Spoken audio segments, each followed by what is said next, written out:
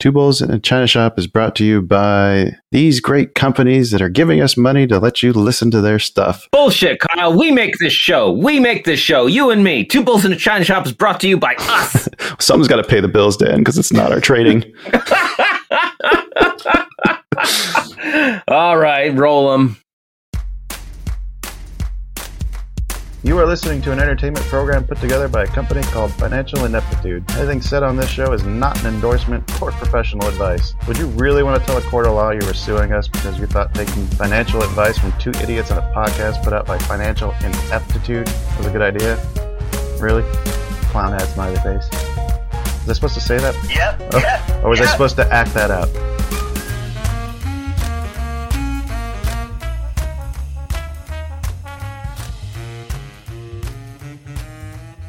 Hello and welcome to the China Shop. I'm opening the doors today. I'm this shopkeeper Dan here. With me as always is Kyle, creator of financialineptitude.com. Hey Kyle, you got anything clicky in your hand right now? No. This is the third or fourth time we're trying to record this intro. Oh, yeah. I keep picking things up and making stupid noises. Anyway, I'm doing fantastic. We got a crazy awesome interview for you today. But first, let's check in. How are you doing today, Kyle? I'm fantastic. Still. For the fourth time. For the fourth time, Kyle's still doing fantastic. Well, I think we better just jump into it then. Yes. So let's introduce our guest. Folks, we are so super, super excited. We've got with us today Dan Legault from Antibes Therapeutics. How are you doing today, Dan? A real pleasure to be joining you. One in Illinois, one in Arizona. Awfully exciting. Been really excited about having you on the show too. I got to say, we've been interacting with some of the investors on StockTwits, and oh my gosh, you guys have one heck of a knowledgeable group of investors there in the retail world. Yes. Yeah, well, that's great. I correspond with a number of them. I sort of make it a point of pride of corresponding with anyone who emails me. We really do have a group of loyal shareholders, and we love them, of course. Well, and that's in this modern era of investing. That's one of the things that catches my attention is the excitement level, because a lot of retail investing is changing, where there's a lot more research available and a lot more people sharing their knowledge. So when there's excitement on social media that I come across from people who, when you talk to them, they're very informed. That's a good sign to me. Right. And to know that the company themselves are reaching out and interacting right up to the CEO level. That's fantastic. That's fabulous. Sounds like you actually set the trend before Aaron Adams from AMC did. I think he's been getting a lot of love for being on Twitter. Right.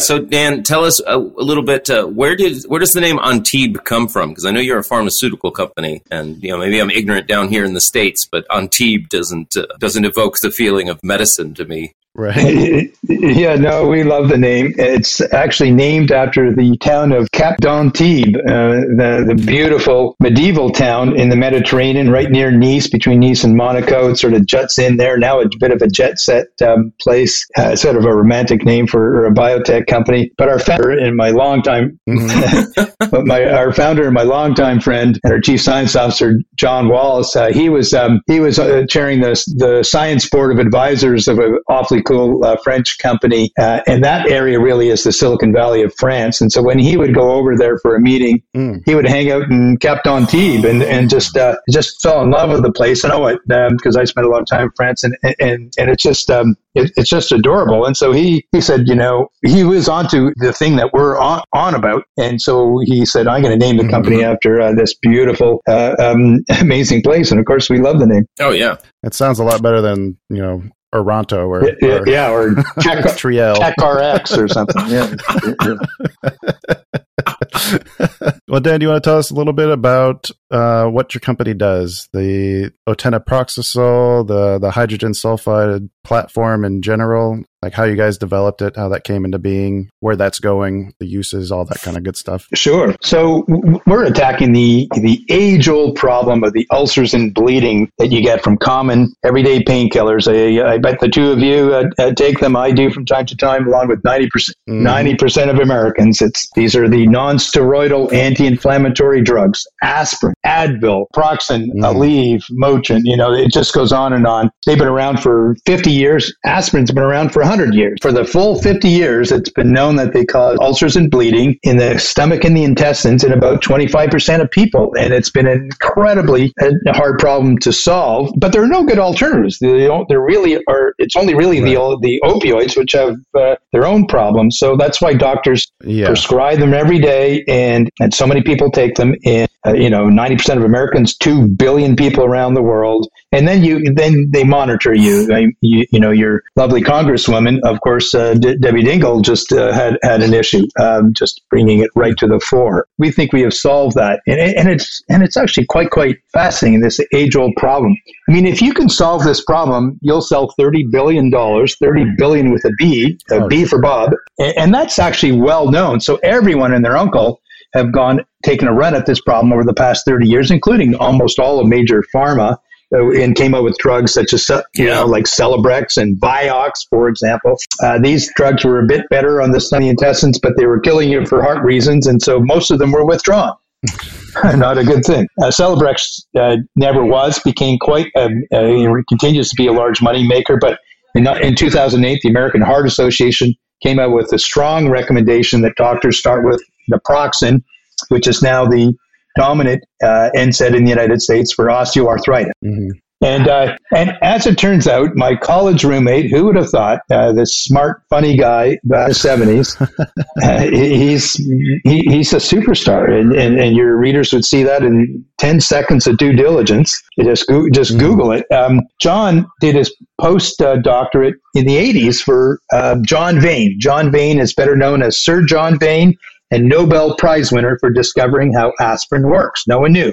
And 10 years later, my John is credited with discovering how these drugs cause the ulcers and bleeding. Just a huge discovery, and there's a whole body of work there. And he's gone on to be a superstar in the field. And then very interestingly, 10 years, it's neat. And then 10 years later, John made another major discovery, namely that hydrogen sulfide is the body's key mediator or manager of inflammation. He did that around 2002. Just huge. How John came to be working with hydrogen sulfide is through his and our longtime association with Lou Ignarro from UCLA. Lou himself has the Nobel Prize in medicine for 1998 for his work with what are now called the gaseous mediators. So nitric oxide, hydrogen sulfide, they both come out of smokestacks, and carbon monoxide comes out of the exhaust pipe of your pickup truck. I mean, who would have thought? These things are known for 100 years as poisonous gases, but at the individual molecule level, they play key roles in our body. Hence, they're signaling molecules. They carry an electrical signal across the cell wall or across the synapse, and it's just fascinating. And of course, it wins the Nobel Prize. So, how do you figure that out? How do you even get to that point? Like, you just, I think I'll just try injecting some hydrogen sulfide into this little creature and see if it repairs some intestinal damage. I assume it's more than that, but it's a bit more than that. But fundamentally, the thing that eases the inflammatory pain is the same thing. It's the same thing that causes the ulcers and bleeding. That's why it's been such a hard problem to solve. And so all these people who put buffered coatings on it or extended, it doesn't work. It's right. That's why it's been so hard to solve. And so when John he's a base scientist, he works with mice and test tubes, and when John discovered that hydrogen sulfide he was actually there really was an aha moment, quite like the light bulb going on. He saw that in the blood vessel, and we have a movie. It's fascinating. You see the blood flowing along this venule. Yeah, the venule in the intestine of a rat. And then every now and then you see these white little globs sticking like Velcro to the blood vessel wall. Those are neutrophils, these blood components. And that sticking, that Velcro-like action is the first part of the inflammatory cascade. And then those things migrate into the tissue and cause all this inflammation. And John realized, because he can halt the natural production of hydrogen sulfide, John realized that, oh my gosh, if I stop that, these proliferate. The Velcro action really increases, and it's hydrogen sulfide that prevents that. And so John then had this brainstorm idea, very simple, and he said, what happens if I took a molecule, namely a drug, and I attached to it another molecule that will release hydrogen sulfide, and the combined molecule, it will be a new molecule. I can get a new patent for that. And so John made, with chemists, 3 chemists, made dozens of these, dozens of donors, and then dozens of NSAIDs. And so we have a lot of these, and we're bringing 3 to market. It's not easy to do, and it took years. And then we chose, of course, the best ones.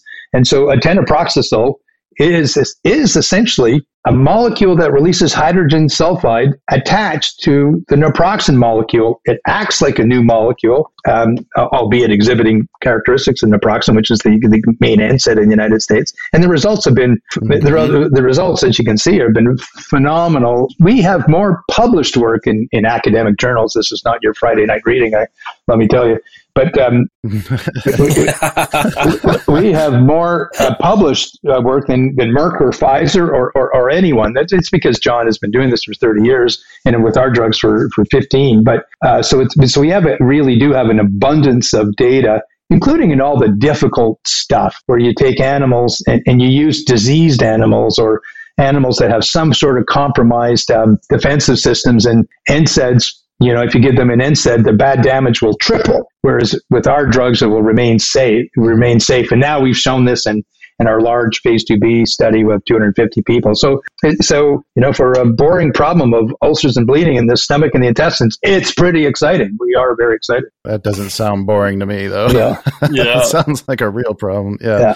God, why did it take so long to if you said 2002, that's when he kind of made this discovery. Why does it take so long to get something developed like that? Well, first of all, there's a lot of years of pure science, and then John is also an expert in inflammatory bowel disease. And we worked on inflammatory bowel disease, and then when the 2008, and then we were working on the NSAIDs. And then when the 2008 financial meltdown happened, we were going to do all of our various drugs. We're working on a whole series of diseases. We were going to do them all simultaneously. And after the 2008 financial meltdown, we said, let's just concentrate on our best ones, and which happened to be also the largest market. And they were the most recent from a patent life, which were the NSAIDs. So we really started from scratch in 2009. Nonetheless, it takes a long, long time to develop drugs. We're 50 years later than thalidomide, and that's why it's pretty amazing for the whole world to come up with these vaccines so fast. But normal drugs take 15 years or so. Yeah, that's the 1962 amendment. I can't remember the actual name of it, right? What was the name of the drug? The thalidomide. Thalidomide. Thank you. Had caused all the birth defects. Yes, correct. Yes. I can't understand how anything ever gets done the way that regulation is written. I mean, it went from like 2 years to develop something to 14 after that, or 15, I think. Yeah, yes, it's a strange business model. You can be worth $1 billion. Most analysts think that that's what we should be worth. You can be worth $1 billion and still be several years from revenue. It's just it is it's a rather from a retail investment point of view, it's a challenging field. It's not like software. Yeah. It's wildly more complicated. Well, you need investors that are going to be in it for the long haul too, because they have to wait through a long development period. It sounds like you guys are getting really close, though. You finished your phase 2. It looked like you guys got approval to. I'm not sure if that's plan your phase 3. I think you're able to submit the plan for that, or you're planning we received our IND from the FDA in the United States, and that essentially means we can do clinical trials in the United States. We have a small one going on right now, a small study in volunteers, a scientific study, as we're getting ready for our phase 3s. We only filed our IND in the United States recently because we did all of our work. We've already done 5 or 6 clinical trials in hundreds of people. We did it in Canada. So guess how many pages? Here's a fun fact for you. Guess how many pages our IND application was to the FDA? 702. Dan? 703. 1,500 pages? I asked my daughter to guess this when she was doing a major paper for her third year at university. She said 300. 55,000. Oh my God. What? I was being facetious. 55,000 pages? Take you 2 years to write that. Oh, okay. It was a whole team of us. It's just, it's amazing. It's interesting. So FDA approval gets you licensed in America. Does Canada reciprocate that, or can you get licensed in other countries? Like, if you get FDA approval here, are you good to sell anywhere else, or do you have to go through the approval process everywhere? You have to go through the approval process everywhere. Oh my gosh. However, it's infinitely easier. First of all, there is a lot of harmonization, through diplomacy over the decades. Mm-hmm. All the Western world countries certainly have sort of more landed together, and they provide a lot of respect for studies done elsewhere. And this is particularly so with the FDA. The FDA is clearly the premier agency. The next important one is Europe. Yeah. Mm-hmm. So for example, if we were approved in the United States, it would not be difficult to get approved in Canada. Okay, so you wouldn't have to basically start from scratch. No, then you could at least use some of that other work, it sounds like. All of it. We would not have to do any more scientific work. For Europe, we'd have to do an extra study. And for Asia, we would have to do smaller extra studies because there are some genetic differences in that sort of thing. But by and large, the world would rely on the U.S. data. It looks like you partnered with, you developed a licensing agreement with Nuance Pharma. Is part of that for them to do those approval processes throughout China? Yes, we were thrilled. A great company. It was our fourth deal, actually. We've licensed the tanaproxetine for some 50 countries. China was the largest one. And these things help. They give us validation. They give us non-dilutive money. But now we're now in dialogue for the large markets in the big five in Europe and the United States, of course, and Japan. But we were very, very pleased with the Chinese deal. First of all, the terms were quite attractive that we received. It sort of raised the eyebrows of the industry because we negotiated quite nice terms. And they're a great company. Their CEO more or less built the commercial franchise for AstraZeneca. He's a South African, but deeply knows the Chinese commercial landscape, which is rapidly evolving, actually. And we received a really nice money. Plus, we have essentially a veto. It's quite a friendly partnership, but they want and respect our involvement in their clinical trial process. We'll have to do a phase 3 trial in China. Mm-hmm. Do you worry at all about intellectual property theft? I think China is kind of known for that. Yes, you do. Less so in the pharmaceutical world because it's our recipe is on the internet and you can get it in 2 hours. It's just that you can't sell it. So it just takes years. And China wants to sell drugs to the rest of the world. Their industry is becoming very, very sophisticated. And so this is not going to help them from a reputation point of view. But Nuance is very Western oriented. All their senior team have extensive Western company experience. So the concerns are legitimate that you're talking about, but they're minimized with the case of Nuance. Gotcha. Dan, I think you started to ask a question about 4 or 5 minutes ago. Yeah. So these drugs, are they going to be over the counter when they make it to market, assuming they make it to market? Eventually, usually over the counter drugs start out as prescription drugs. So then you need more extensive studies to bring them over the counter. So naproxen, as I mentioned, which is the dominant NSAID for osteoarthritis, for example, in the United States, took years, but then became at half the standard prescription dose, became Aleve, an over-the-counter drug. And Aleve is only it was only just a short number of years ago that it was approved for over-the-counter in Canada. So eventually, but the the prescription market is massive, just from a prescription point of view. Yes. Should we get to market, the big, there's still risk. Should we get to market just in the 5 main countries of Europe, Japan, and the United States, and just in those 7 countries, and just for osteoarthritis, let alone low back pain and everything else? We've done extensive commercial studies. These were done by well-known strategy consultancies. Just in those 7 countries, and just for osteoarthritis, we would likely sell over $4 billion a year of prescription drug just in those 7 countries at our peak year of sales. So, we're focused on the prescription market. We would be long gone, before a large pharma took our drug over the counter. So, speaking of, we'd be long gone by that time. There was some buzz on the online communities wondering about, I should say, the depth of your scientific and research team, and do you have a succession plan? Because Dr. John Wallace seems to be a guru, amazing genius scientist man, and people worry what if he got in a car wreck tomorrow? What would happen to the company? Also, that question is from Louise. So thank you, Louise, for submitting that. Yes. Thank you, Louise. John was my college roommate, as I mentioned 40 years ago. So we've been friends for a long, long time. And so John, to be not willing, since he got hit by the proverbial bus. I don't think we would. Yeah. We wouldn't really skip a beat, because he's a base scientist, and we're so far beyond that with our lead drug, because it's all regulatory development. But for our newer discoveries, which are very keen on, but they take time. John's hugely valuable. And as a matter of fact, at Christmas time, I wrote an internal memo. I called it Christmas Thoughts. And because of John's discovery in hydrogen sulfide and our knowledge now that hydrogen sulfide plays so many roles, not only the main in inflammation, but also in cellular repair and cellular protection. It's now known, it wasn't known when John was in all this, it's now known that every cell in our body makes hydrogen sulfide. Every cell in our body, most of it in the brain. So do the bacteria. Hydrogen sulfide makes ATP.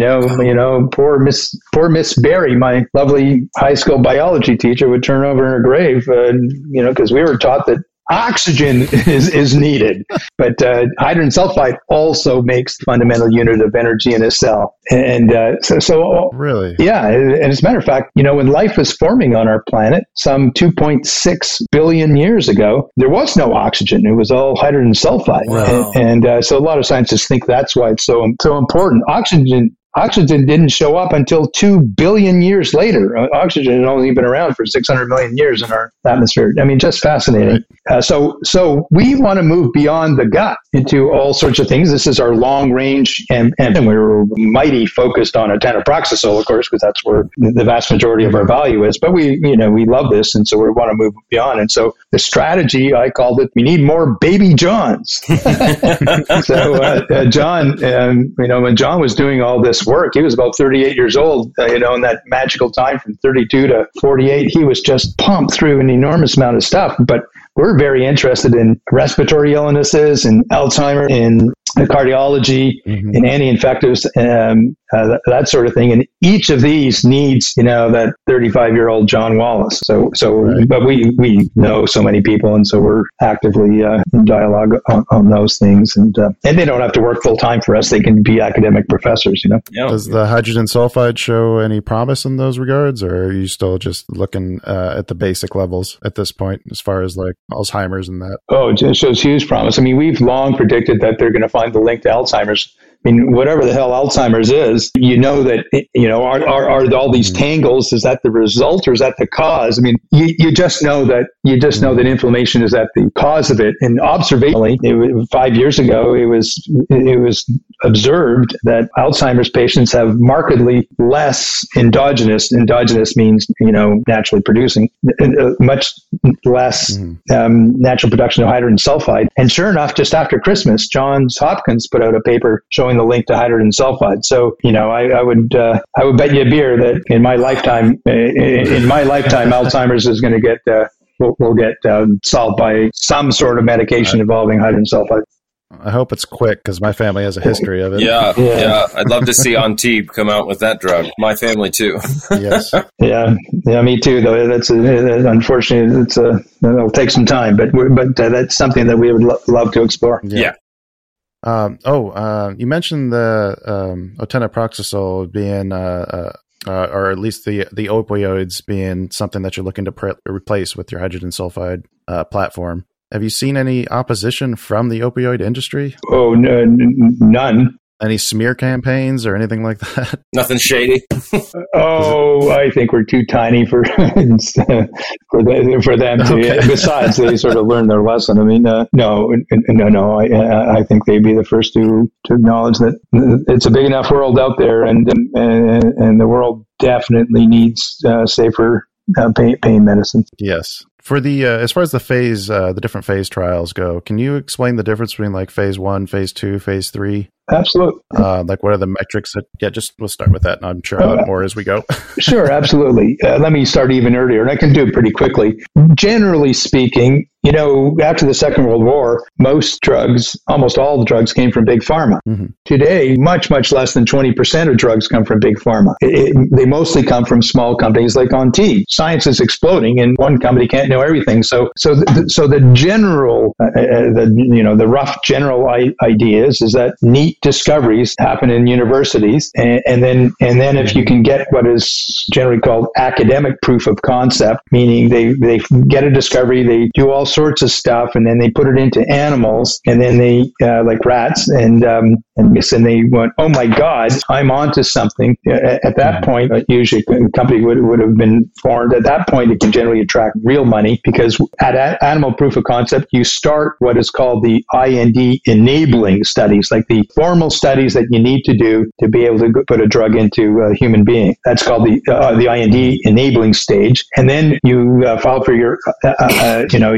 your first human trial, and that is generally called a phase 1. You use healthy volunteers, university students or whatever, and almost every drug does a very similar phase 1 program, and it's just for overall safety. And these things are extremely well controlled, doctors 24/7 and that sort of thing. So, and they're all very similar. So if you do that, then you do phase 2. It's usually 2 or more trials, but essentially you're trying to show human proof of concept. So now you're actually in patients addressing the issue for which you've designed the drug, and you're also trying to set the dose for the phase 3 trials. But the phase 2 is generally culminates in a human proof of concept, and then you move on to the phase 3 trials, which are generally a repeat of the phase 2, but for longer duration and in larger numbers of people, and that's phase 3. So if you show promise in phase 2, I mean, you're not necessarily guaranteed to show the same thing in phase 3. What are some of the pitfalls then, or why do you think that is? Sure. I mean, phase 3s used to be particularly risky. The risks have gone down over time, but the length of work, the numbers of things you have to do prior to that has increased also. Mm-hmm. So today, on average, on a bell curve, on average, about less than 20%, which is still risky, but quite lovely.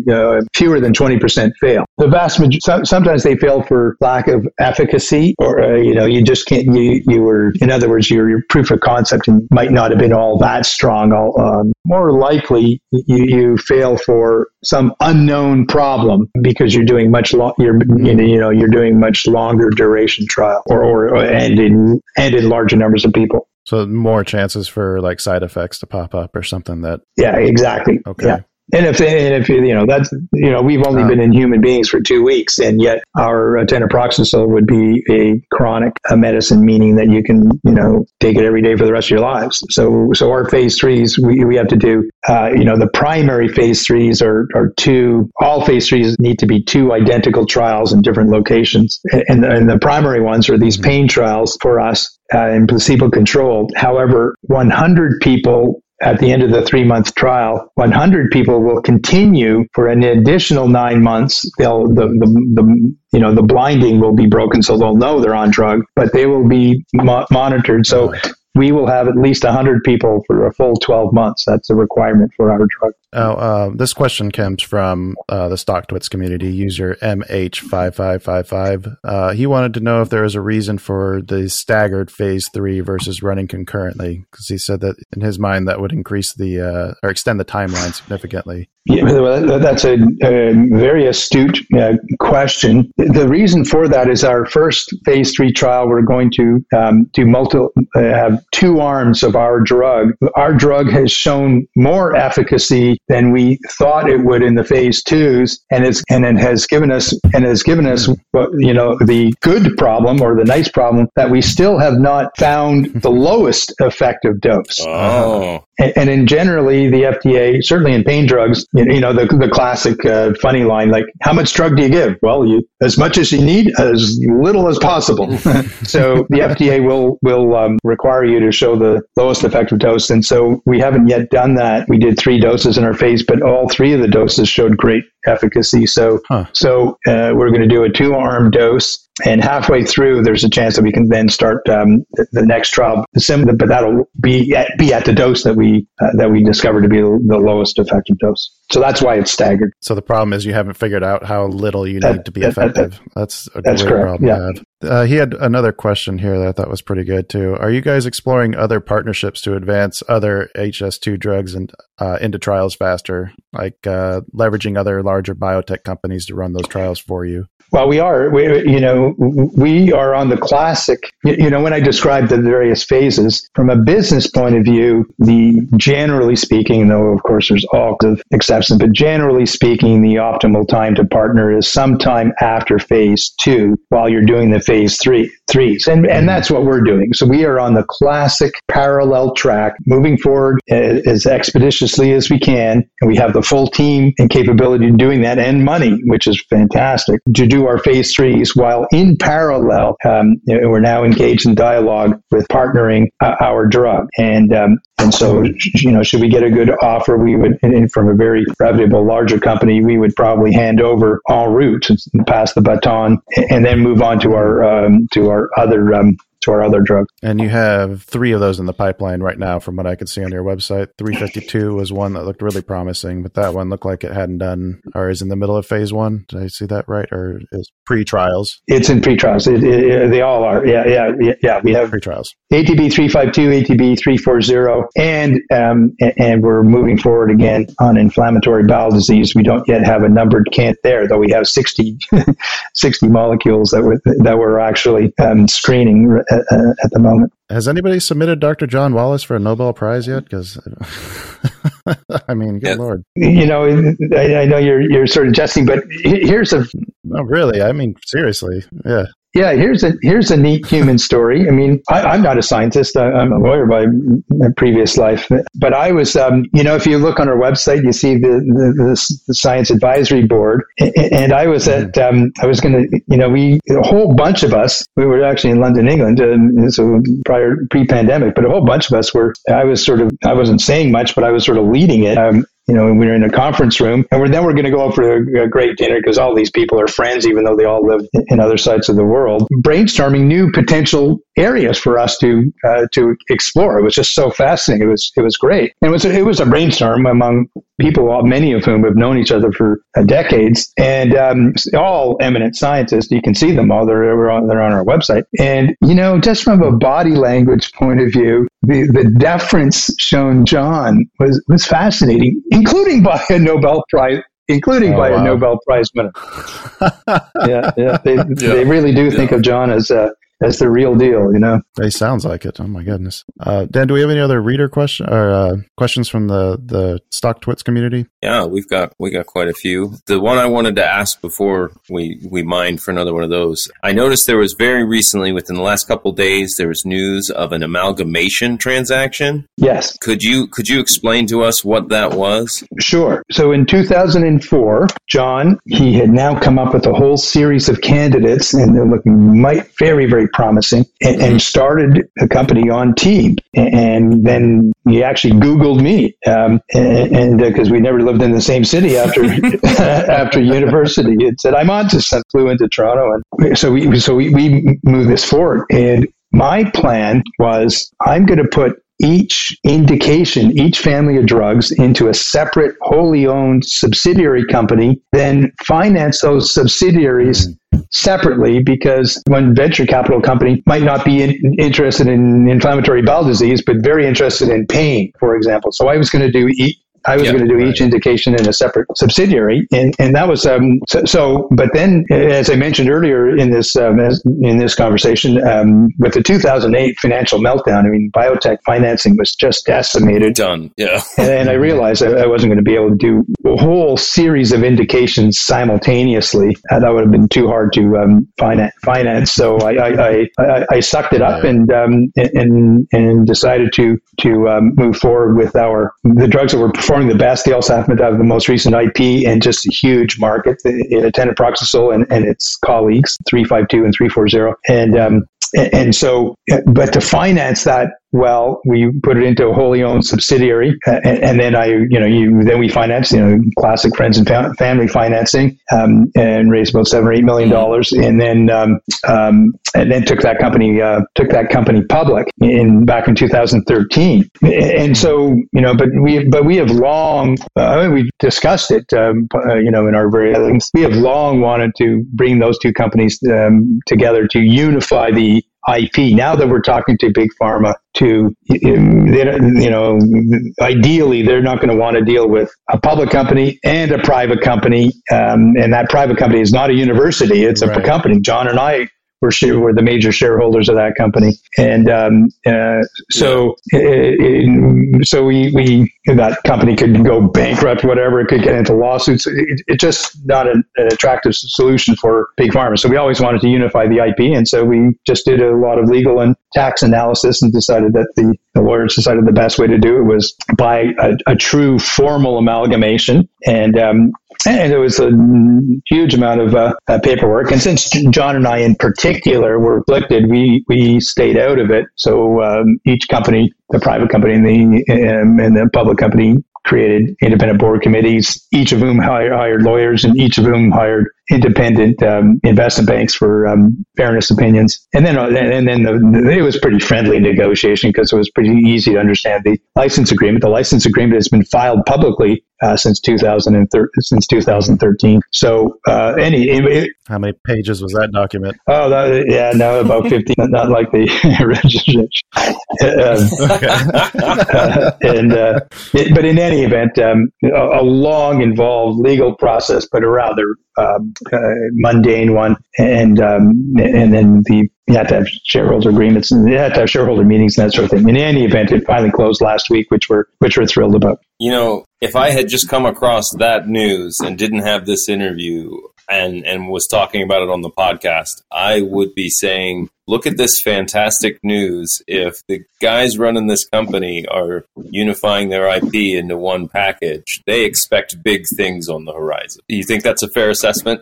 Well, we do expect big things. There's always risk, of course, and that is precisely why we did it. Sure. Precisely why we did it, because we're at this stage now where we're in dialogue, and now. So, we started working on the amalgamation 2 years ago, and we're glad it's finished because it's a lot of legal work, but it does make us more valuable in our view. I would think so. One quick question going back to the Nuance deal. I guess maybe not quick. This was one of my main concerns when I look at stocks that aren't necessarily like big names and they're traded over the counter or are not really all that well known, not bringing in revenue yet. With regards to that Nuance deal, does that alleviate any concerns of equity raises through stock issuances in the near term? One thing that I'm always on the lookout is a company that's main source of income is by issuing stock. And it looks like you guys have not done that in a while. With the $20 million that you received from Nuance, I would assume that wouldn't be that much of a concern going forward. Well, let me correct you on one important fact. A week after the Nuance deal, we did raise money. It was offered to us by one of the large investment banks, and it was what's called a bought deal, so at a lovely price. I did see at a lovely price and no risk to us. And so so those two deals in the course of a week in February together gave us really nice capitalization and put us in a much, much stronger position. So, now we can march forward with our phase 3s fully negotiate to partner off our drug and not get pushed around, because the main way that they push you around is by thinking you don't have enough money to continue on your own, and we clearly do. Right. So yeah, there are no financing. There's no liquidity concerns, but there's also no dilution concerns going forward. No financings contemplated going forward. Though I would say one thing. I mean, retail investors, hate dilution. I hate dilution. We all hate dilution, right. but the main form of weakness in a biotech company is not having enough money, not the other way around. That's how they don't make it. So I would caution against the knee-jerk reaction that, oh gosh, that's more dilution. I don't like being diluted because but I like having biotech. I like having a strong balance sheet. Biotech takes a huge amount of money to move forward, and you also need to be able to move forward if you're going to partner a drug. Right. I agree with you 100%. I just get nervous when I see a company that does that, every quarter or every 6 months. Yeah. They're issuing another, which looking through the financials, I don't see that with the Antibes. That's been our Antibes. We had over $100 million of demand, mostly American, for the 40 that I'm thinking in Canadian dollars, for the 40 Canadian that we took in February. We had over 100 million demand, and obviously the investment bankers saying take more, because they get a bigger commission. But but we thought that was an appropriate and prudent amount. Then we're thrilled that we did that. We look back and pleased that we made that decision last February. Mm-hmm. I got one more listener question that I want to get through, because it actually kind of leads in kind of nicely. That seems like he says that you've recently stated that Antibes has been well received with institutional investors, but there's not been any evidence of those groups buying yet, as far as like 13F filings or just the volume in general on that stock. He wants to know if those institutions are waiting for anything specific, or if there's been any progress in getting more Canadian institutions to invest. Look like you have a conference coming up too that looks like it's kind of geared towards that Wednesday, I think I saw. Well, that just we just like constantly talking to investors. Mm-hmm. But it's a good question. I mean, first of all, the United States is 10 times the population of Canada, but it's about 50 times the financing. It's the capital market strength. It's unbelievable. There are about 3,000 U.S. institutional investors who will invest in small cap biotech. Mm-hmm. There's a handful in Canada. There's a great article in our national newspaper last summer talking about this exact problem. It's a real problem, and most of the institutions who do invest in small cap biotech in Canada, most of them are shareholders of ours. And if you talk to these institutions in the United States, there's not very many. If you talk to these institutions in the United States, many of them won't invest in OTC stock, or they won't invest in a foreign company or a non-NASDAQ stock. That is the number one thing holding us back. And we're planning on going on NASDAQ. We haven't, the financing we did in February gave us the strength to calmly go on NASDAQ, which we think is fine. And we're just waiting for the opportune time. And we want to more or less line it up with the start of our phase 3s. You just answered another question on my list. Our plans to uplist is always on the front of our radar screen. We have a very good reception from the sell side in New York. The investment banks, they would love to take us on the NASDAQ, and we want to do it in a calm, strategic way. And you can't rush onto NASDAQ because your stock won't trade well often. Afterwards, it's a more serious environment than Canada, and so we're now in strong position to do that, and we're going to do it calmly. And as I mentioned, more or less time it to the beginning of our phase 3s. Are there any hurdles standing in your way as far as uplisting? No, we have the support of the community there, and so it's a question of strategy and timing. It's just a timing thing, right? Yeah, it's a timing thing. We don't want it so soon after raising money, and you don't do anything in this. Well, certainly the Canadians don't do anything in the summertime. I think we got through all of my questions and all of the the StockTwit questions. Dan, do you have anything else you want to ask? There was another question from StockTwits that is of a different caliber, I think. Someone MH5555, or was it you, Kyle? He asked like 6 questions. Why were the BioPub interviews taken down? I'm assuming these were some good interviews you guys did. Oh yes, that was my question actually. Thank you for finding that. Okay, well there you go. That's question from my co-host Kyle.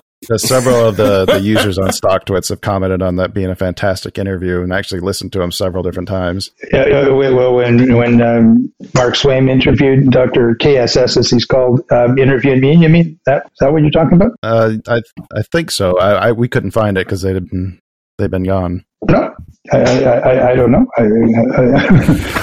I'm assuming this is news to you, Dan. That sounds like it. It's news to me. I don't. I love Dr. KSS. I interact with them every few months. I didn't know that they're no longer there. I received a lot of nice comments about it. In one of them, I was at my farm, and it was live. It was live on video on a Zoom complex Zoom thing. And it was a fireside chat, and my golden retriever, my dog, came up and right into the frame of the camera and nudged me to pat him. It was great. It was a great moment. I don't know. I'm sure I'm sure I can get a copy for you. Oh, that'd be great. I want to close things out, Dan, if you've got nothing else, with just a message from user Serendipity on StockTwits, if that's all right. Yeah, go ahead. All right. This was a response to the amazing questions that they had written. They said the bottom line is that many of today's retail investors are very savvy and intelligent. They're hungry for information, and they want to be engaged in what's going on in the companies they invest in.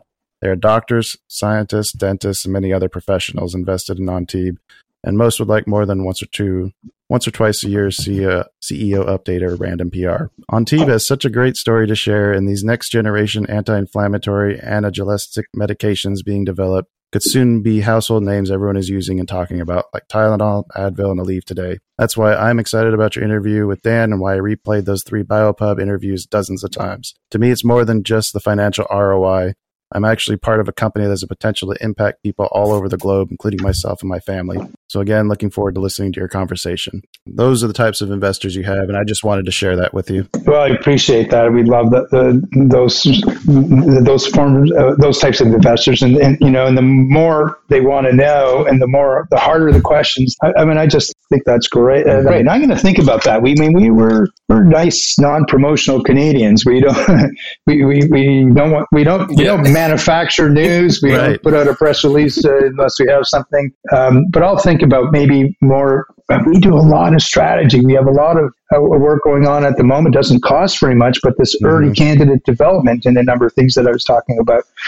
So I'll talk to my colleagues, and we'll brainstorm. Perhaps we'll put out, like a letter from me, like we call it a CEO letter. We're talking about corporate updates more often than we do. I'll take that to heart and really think about it. Oh, that'd be great. Yes. And you're always welcome to come back here if you've ever got anything new to share.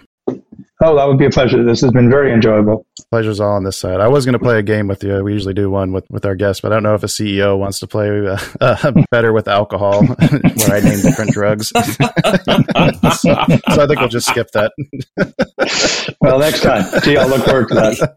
Is Dr. Wallace working on any party drugs at the moment, or is it all just beneficial of mankind drugs? He's a bit of a party pooper. It's only beneficial to mankind drugs. Oh, well. All right. Well, that was my last question, Kyle. I got nothing else. I've got nothing else either. Thank you so much for joining us, Dan. You're very welcome. Bye now. Take care. We got to close up the China shop here, folks. I hope you've had a great time. It's just been such a blast having Dan Legault here from Antibes. Really informative stuff. I'm excited about what that company has going in the future.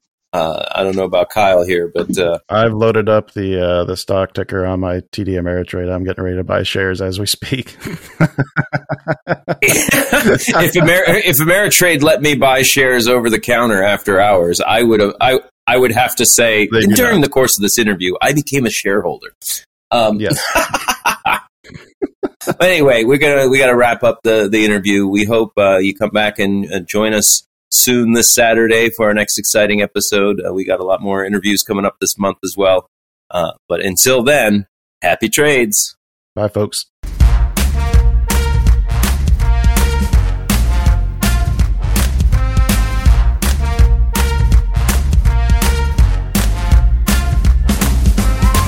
Two Bulls in a China Shop is an entertainment program, and all thoughts and opinions expressed in the show belong to the hosts and not of any company. They are not intended to provide specific advice or recommendations for any individual or on any specific security or investment product. It is only intended to provide entertainment about stocks in the financial industry of trading.